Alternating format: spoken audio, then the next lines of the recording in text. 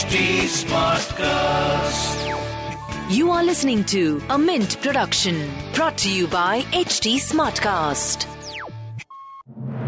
Good morning, you're listening to Mint Business News with me, Gopika Gopakumar. Here are the main headlines this morning.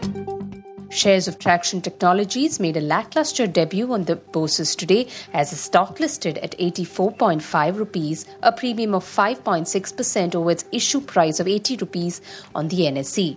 The 309 crore rupee IPO of Traction Technologies was open for subscription between October 10 to 12, wherein the company sold its equity shares via offer for sale in the range of 75 to 80 rupees per share. Adani Group said it's committed to completing the process of an open offer to buy an additional 26% stake in NDTV and has asked SEBI to provide comments on his draft open offer letter. The group has missed the date for the launch of an open offer for NDTV. The group in August had acquired a lesser-known company called Vishwa Pradhan Commercial Private Limited, which had lent over 400 crore rupees to NDTV founders.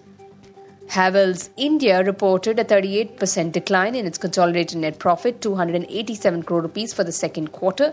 As commodity inflation hit its margin, the consumer electrical goods maker company had posted a consolidated net profit of 302 crores in the July-September quarter a year ago.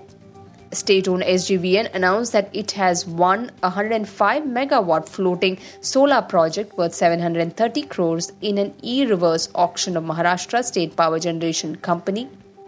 The board of cash-strapped telecom operator Vodafone Idea will consider and evaluate a proposal for the issuance of convertible debentures to a vendor on Friday. Electric vehicle maker Triton Electric Vehicles India has issued a letter of intent to Defence Public Sector Unit Bharat Electronics for the procurement of battery packs for its semi-truck project in India at an estimated value of 8,000 crore rupees. Tata Motors said it has bagged an order for 2,000 express EVs from ride-hailing platform Evera. Moving on to markets, domestic markets edged lower in trade today amid weak global cues and muted foreign flows.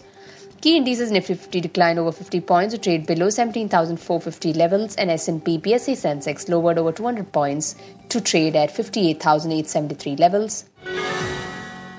In business term of the day, we look at exchange rate. It's a rate at which one currency will be exchanged for another currency and affects trade and the movement of money between countries. Most exchange rates are defined as floating and will rise or fall based on the supply and demand in the market. Some exchange rates are pegged or fixed to the value of a specific country's currency.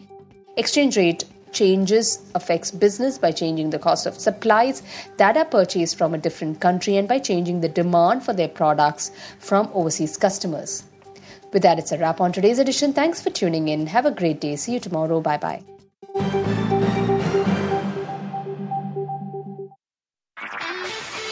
This was a Mint production brought to you by HT Smartcast. HT Smartcast.